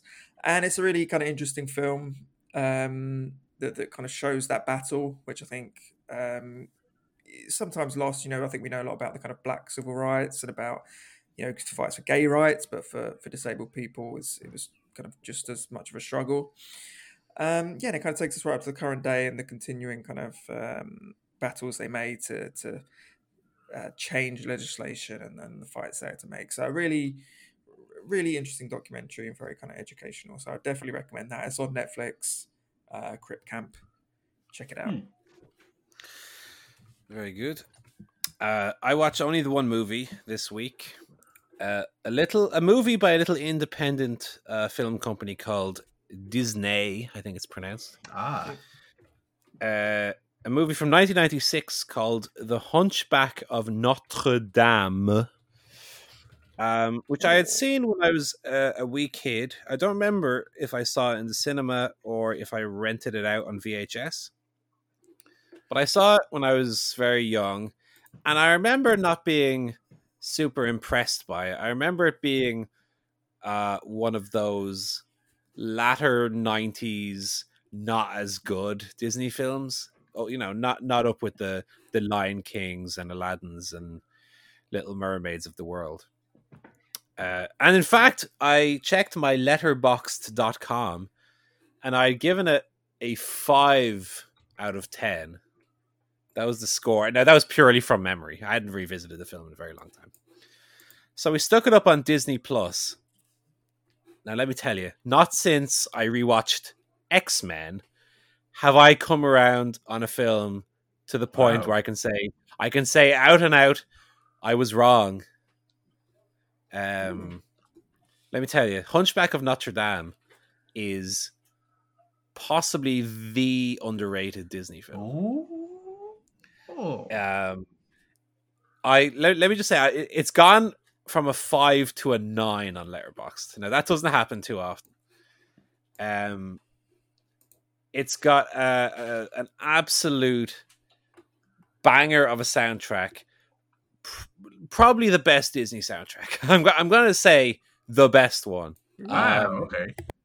It comes off a lot more like, reading up on it, this movie has a reputation for being a bit more adult than your typical Disney movie, and that goes through the story and the characters, but also to the music. Like, the songs have a kind of proper operatic complexity to them that other movies don't. Like, the songs aren't very show tuney; they're like something you would see in Les Miserables. It's that kind of sound to it. So it's got often lots of different characters singing in a kind of one day more interspersed way. The characters have proper complex motivations, which you also don't have. Like, the main villain is called Frollo. I don't remember his first name. What's the first name, Natty? Oh, his name is Frollo, but he was a judge. So he's a judge, but it's Judge Frollo. Okay.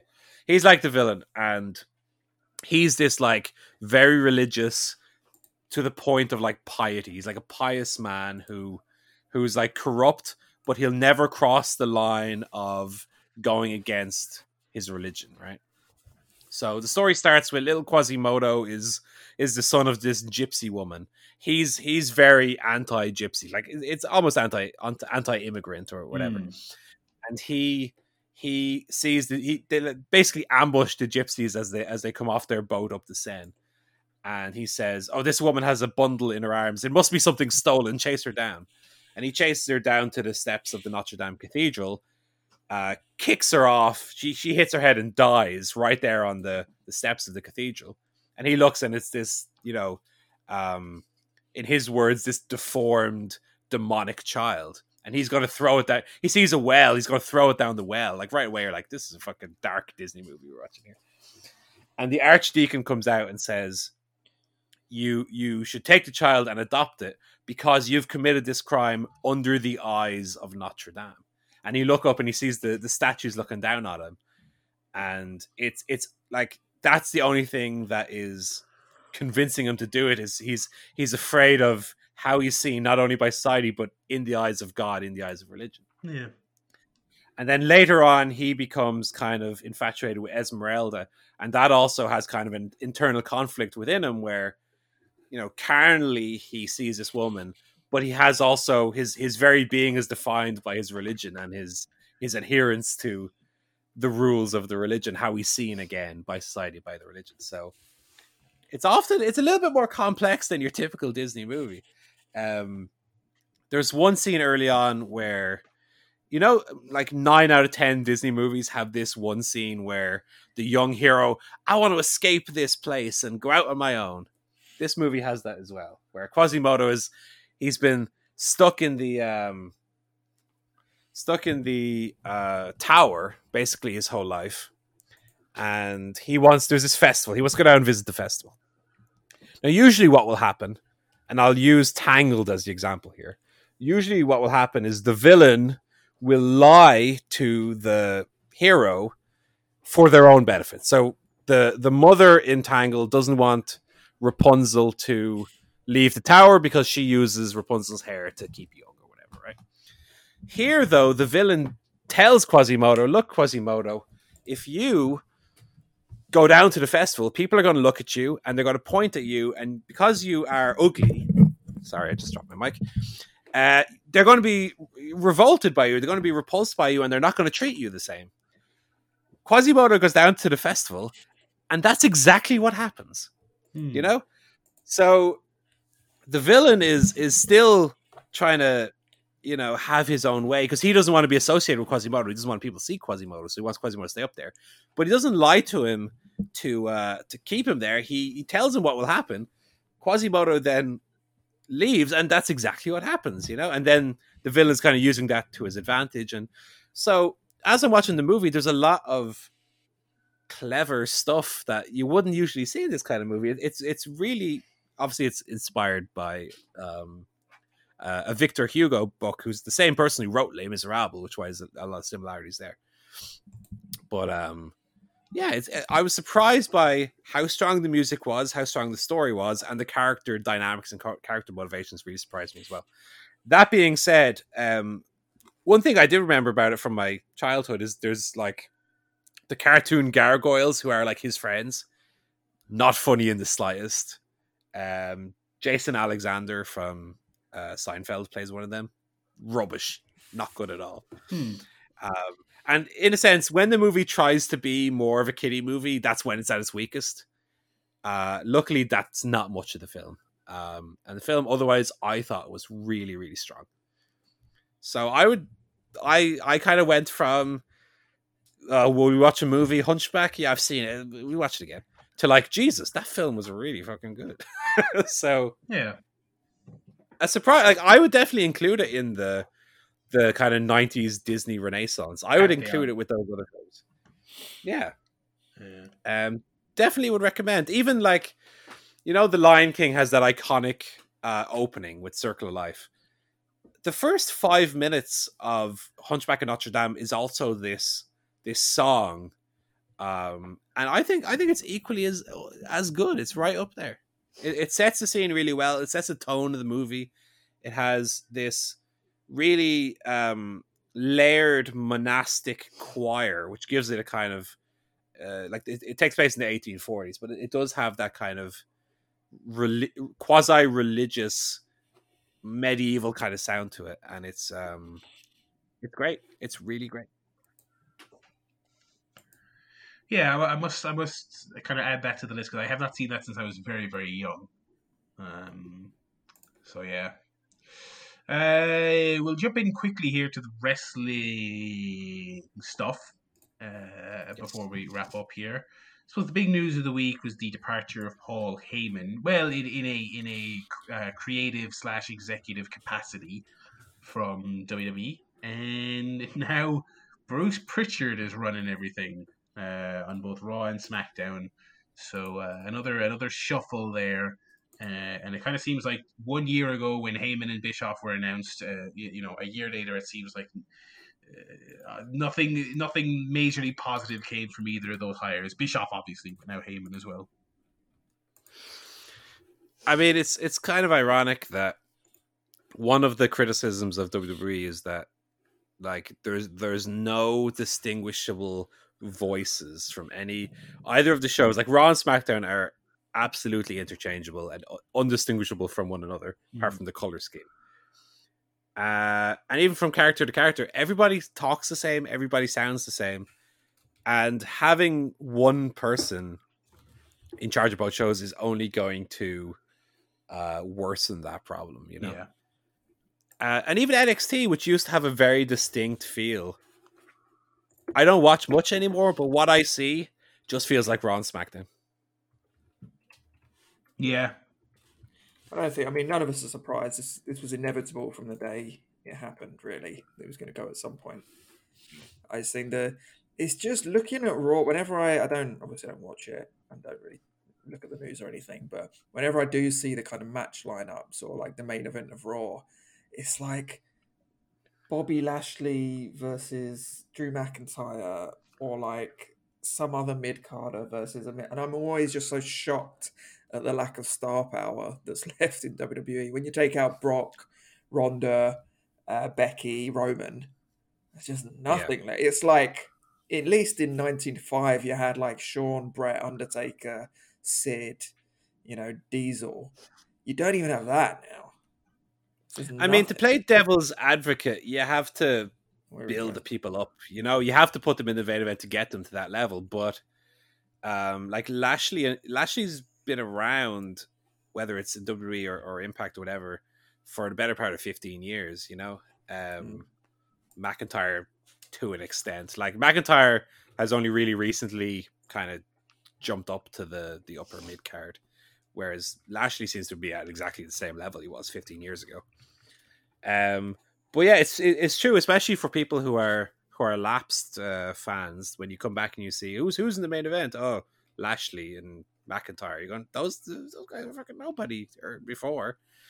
And there's something that I noted watching Dynamite this week is that, or I don't remember, maybe I said this on podcast last week, but one thing I noticed about Dynamite is it has that old Attitude Era thing that people always say, is that everyone from the top of Dynamite to the opening match on Dynamite, everybody has their little story. Everybody feels like they have something going on. They have distinct characters and distinct voices. Yeah. And that's not something you can say about Raw or SmackDown, unfortunately, at the moment. Apart from maybe Otis. Otis is maybe the only character who sounds anyway different than anybody else. Because he's a big fat hillbilly or whatever.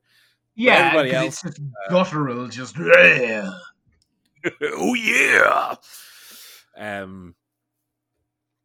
Yeah, so Heyman, I think ultimately didn't have the impact a lot of people would have liked. Maybe he did. I mean, maybe, you know, people like McIntyre, people like Lashley maybe wouldn't have been pushed up to the top were he not in charge. But then who would have been? Like, would you rather have new faces like that who maybe aren't quite at that level, but who are at least fresh, or for it to be Roman Reigns against, you know, Seth Rollins at the top, as it always is, or, you know, the equivalent? Yeah, and it's just kind of disappointing that whenever there's a shuffle like this, it's always someone like fucking Bruce Pritchard picking up the slack. It's like they just like, and I think we probably said this exact same thing a year ago when they announced Bischoff and Heyman. It's like it's just a revolving door of the same collection of people over and over and over again. But yeah, I guess we'll see what Pritchard does at the helm of these two shows. See if he can win us back, boys. We'll be watching Raw and SmackDown in no time. Did anyone watch In Your House? I did not watch 1 second of it. No. Okay, that's great. That's off the list then. Paul, the newest part of that Undertaker thing went up today. Have you watched it yet? I have, of course. Well, why? How was he shit this time? What was the thing he was whinging about? This was maybe the funniest episode of the 4. What? Because there's four parts. There's another one coming. It's a 5-part Christ. altogether. Oh my god! I know. What's that about? The future? Is it set in like 2035 or something? I really have enjoyed it. I think it's a really compelling look at the psyche of a Randy the Ram style real life person who can't let go of their heyday. And that was never truer than in this episode, where Undertaker was outed as a Mick Foley / Matt Hardy level WWE mark, so he's not on WrestleMania. Was this WrestleMania from 2 years ago? Whatever number, I've lost track of what number each WrestleMania is, but the one that he wasn't on, basically, right? The one after the 34. When he had the Roman Reigns match, he had after the John Cena match, the year after Cena. So he shows up for WrestleMania week anyway, because he's around. WrestleMania is the thing that a wrestler mecca, if you will. He shows up, and Vince gets a hold of him, and Vince says, "Well, I got this idea for Raw. He's going to come out and attack Elias, basically, right?" Only one catch. Undertaker didn't, because he wasn't booked, Undertaker didn't bring his gear with him. Like Dennis Stamp. I don't have my gear, Vince. I'm not booked. So, given that WrestleMania Access is on, they probably have a little Undertaker costume lying around. They could whack on.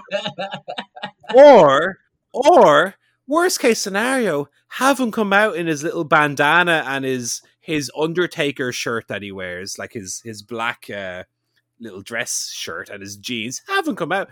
People aren't going to give a shite if he doesn't come out. Whatever he dressed as, it's the fucking Undertaker. People will be happy when he comes out and does his little choke slam. Yeah.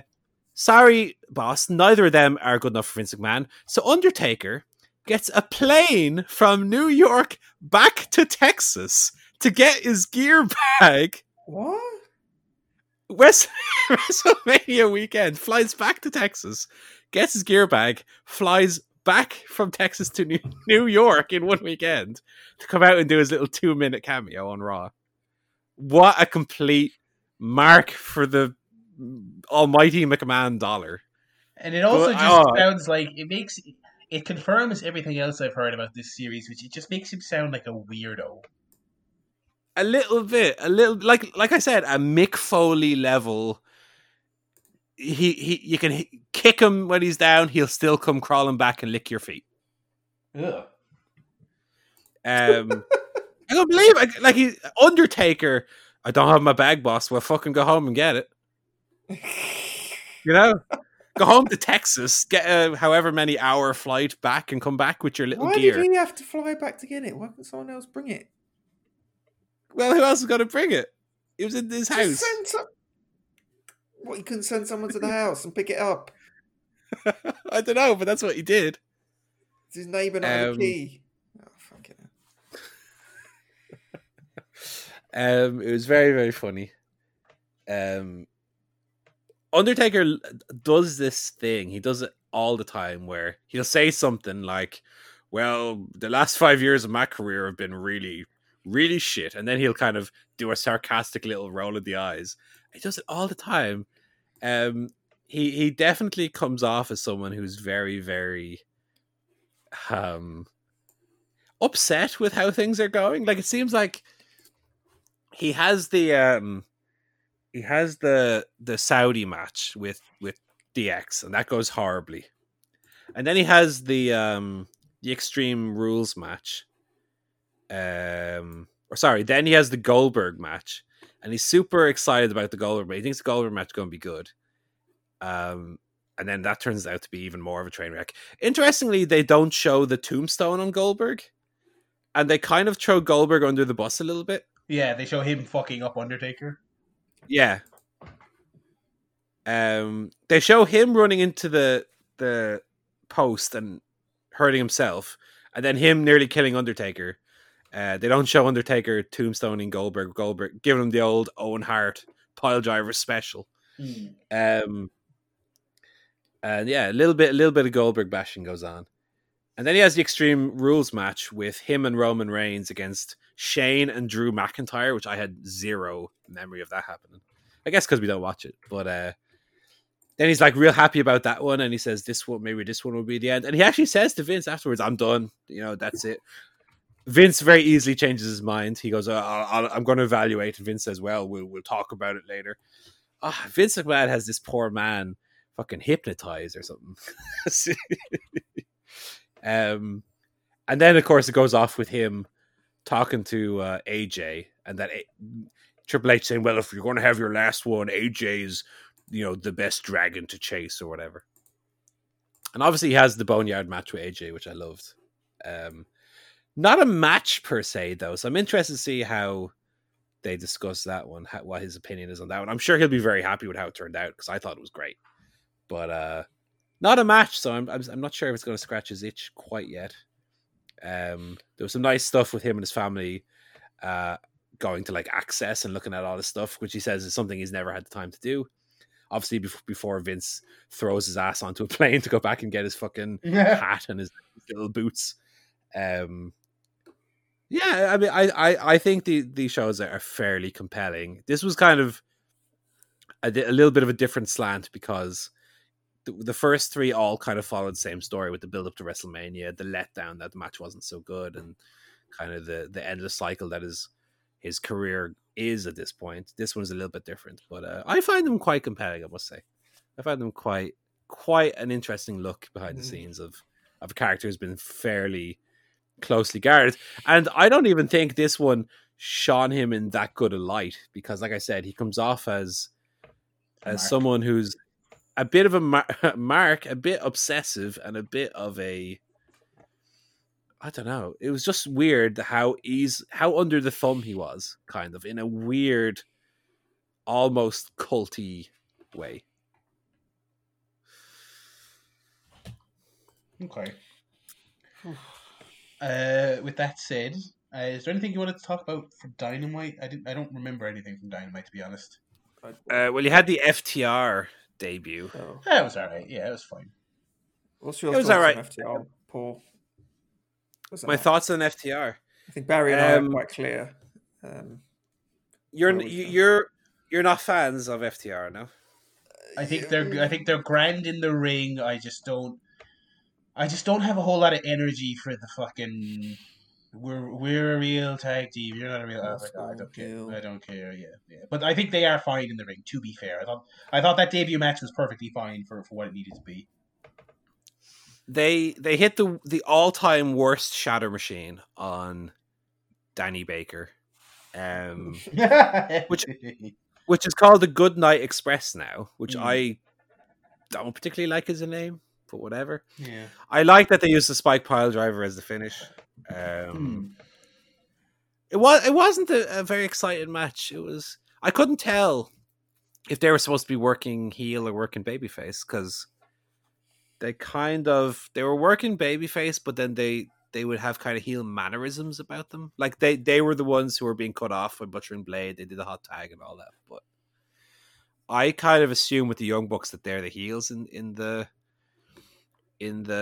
feud, and their interview was kind of heely. They did the other week, so I don't know. I still kind of don't know how to react to them. But then I think it's fair to say in AEW that quite a few acts have taken a little while to get properly rolling. So I'm happy to wait and see on that. Chris Statlander is injured. She tore her ACL apparently. Yeah, that sucks. Towards the end of that match, so they can't catch a break. I'm telling you, some of these people. Yeah. She did. She heard on the dive right at the end, apparently, onto Sable. Yeah. Onto the routinely awful Kip Sabian.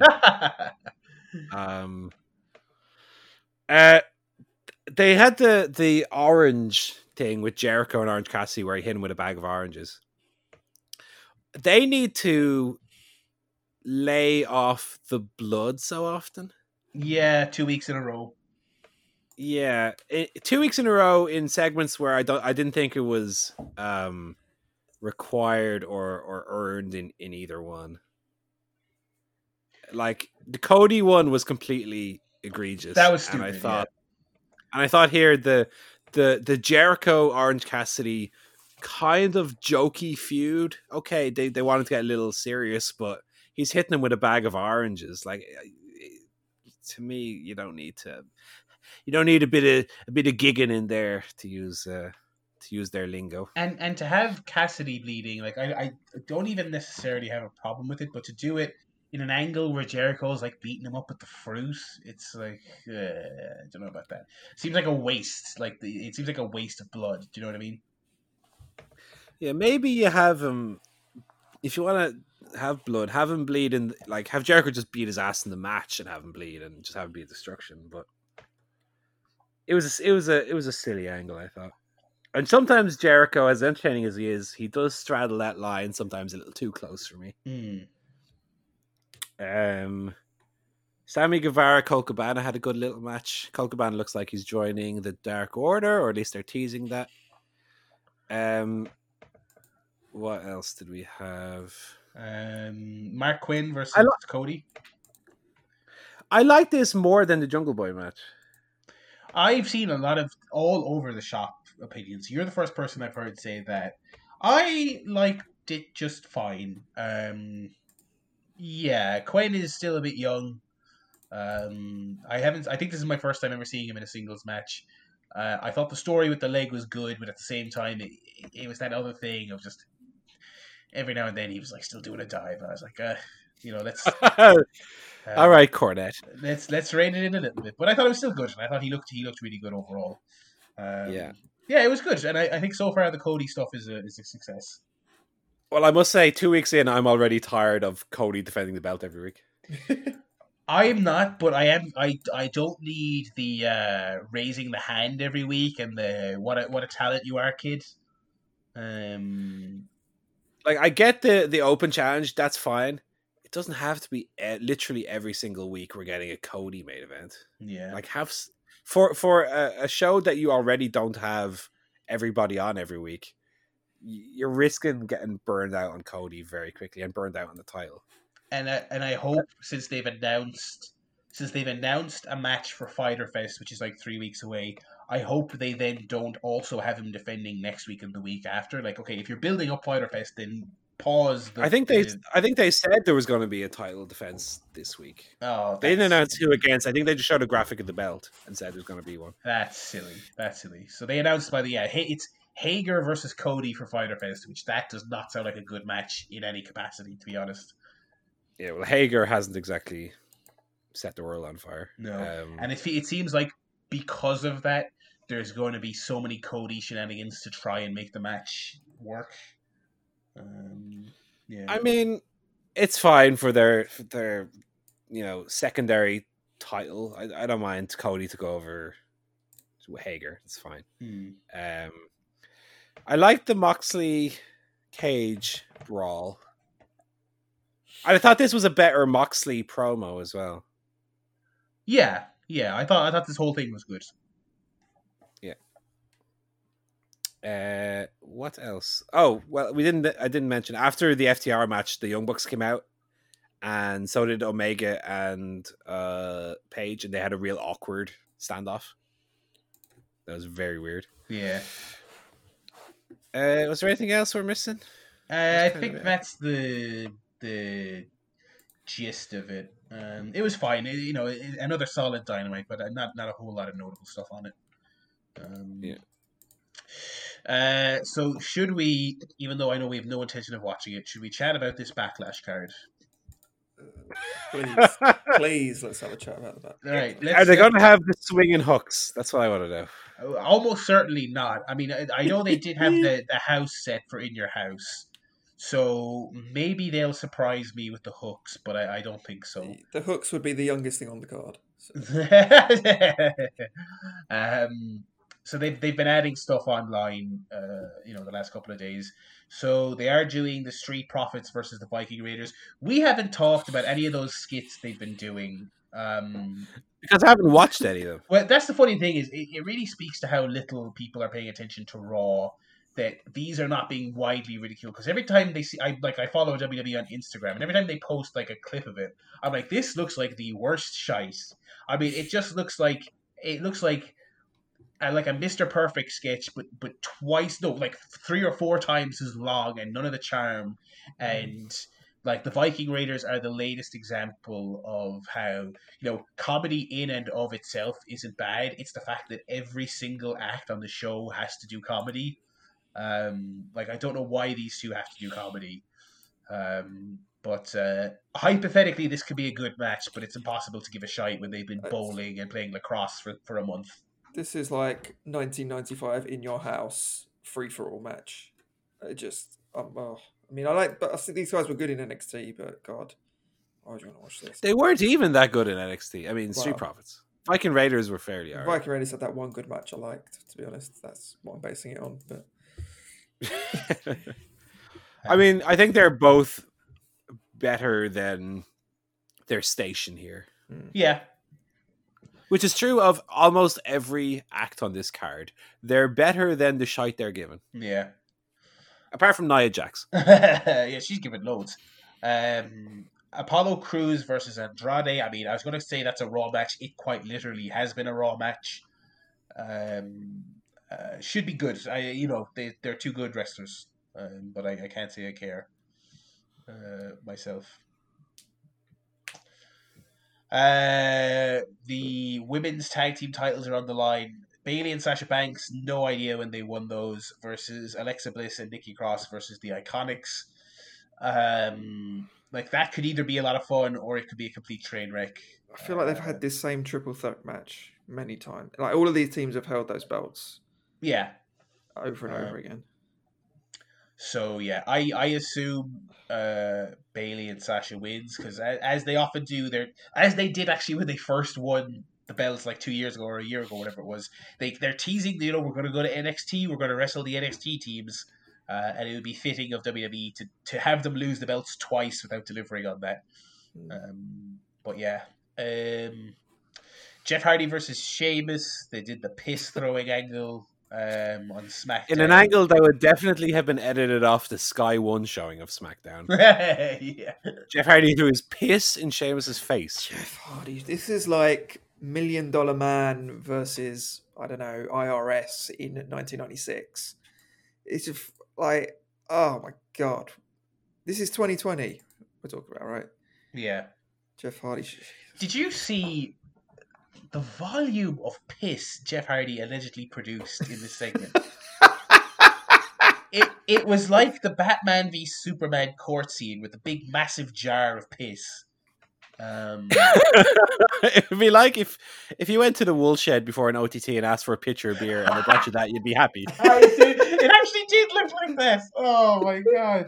Oh, Jeff Hardy and his woolshed piss. Anyway.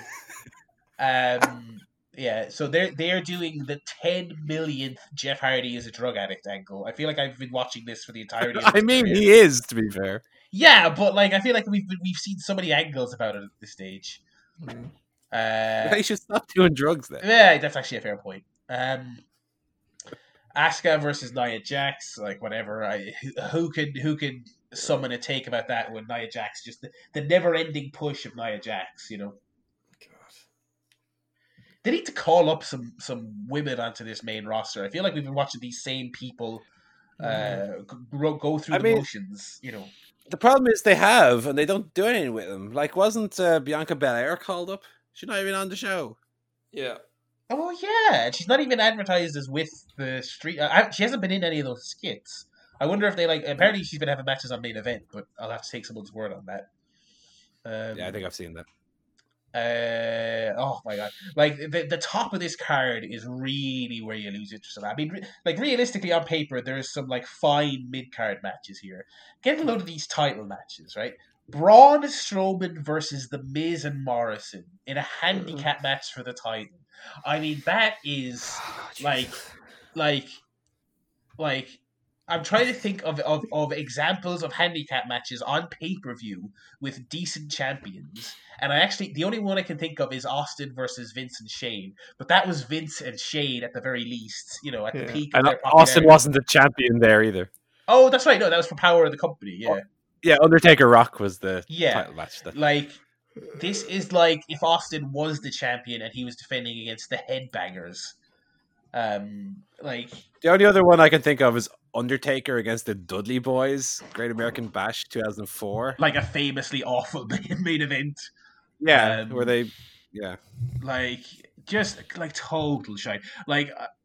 It's what if you want to bring the Miz and Morrison back and have them do the same act they did 10 years ago, that's fine. But that wasn't even a main event act 10 years ago. You know. I tell you what, though. Have some balls and have Miz and Morrison win, and I'll give them a thumbs up. I like their YouTube video. Okay. And then the other title match is Drew McIntyre versus Bobby Lashley. What can you imagine? Like, I'm so curious. What kind of reactions would Drew be getting if this was in front of fans? I feel like there's not fair enough. Like his thing is simple enough. He just wins matches and he beats people up. Maybe it would be working, but I feel like this is the most uninteresting championship reign I can recall. Can I just point out this was the main event of Impact for the TNA World Heavyweight title in July 2015. Yeah, this was a Slammiversary 2016 main event. Yeah, as well. I think they did it a bunch of times. So 5 years on, this is now the main event for the WWE title. I'm wondering if this is the first time in history that a TNA title match has been recreated in WWE, because I can't think of that ever happening again. I'm sure it's happened the other way round, Kurt Angle. It definitely has. But definitely the other way around, but I'm sure it's never happened this way around. That's a good little trivia question, isn't it? I'll pose that on Twitter. And MVP in the corner of Lashley. I mean, like Lashley, I actually don't mind Lashley. I thought his Mania match was all right, and but another one where I'm just kind of like, I think they're kind of almost cashing in on the fact that there's no one in attendance to shit all over this feud. But yeah, and then in the big selling point of the show, Edge versus Randy Orton in a singles match. I mean, I don't know if we can say anything that hasn't already been said about the way they're pushing this as the greatest wrestling match ever. Both the people involved have been taking the mick out of it mercilessly. I am genuinely curious to see if they're actually going to try and have a great match, or if it's all a bit and it's going to be one RKO, or if they're going to do comedy, like, do you know what I mean? Like, or is it going to be completely earnest? I really don't know. I was wondering that myself, but I think at this stage they have to just have a match. Yeah. It's going to be like the Homer Badman interview where it just cuts. Randy Orton's going to be pouring with sweat, and then the next minute it'll be fine. That's something they could do with the pre-tapes. Have double rotation Canadian destroyers and just CGI it, or have stuntmen come in and Ricochet with a wig doing somersault spears for it. Just have it be completely off the wall. Yeah, so we'll see. I feel bad for Edge. That's why I kind of come down on the side of I think they'll just earnestly try and have a good match, because I feel like had this Edge come back to the list of softballs that WWE has bollocksed up to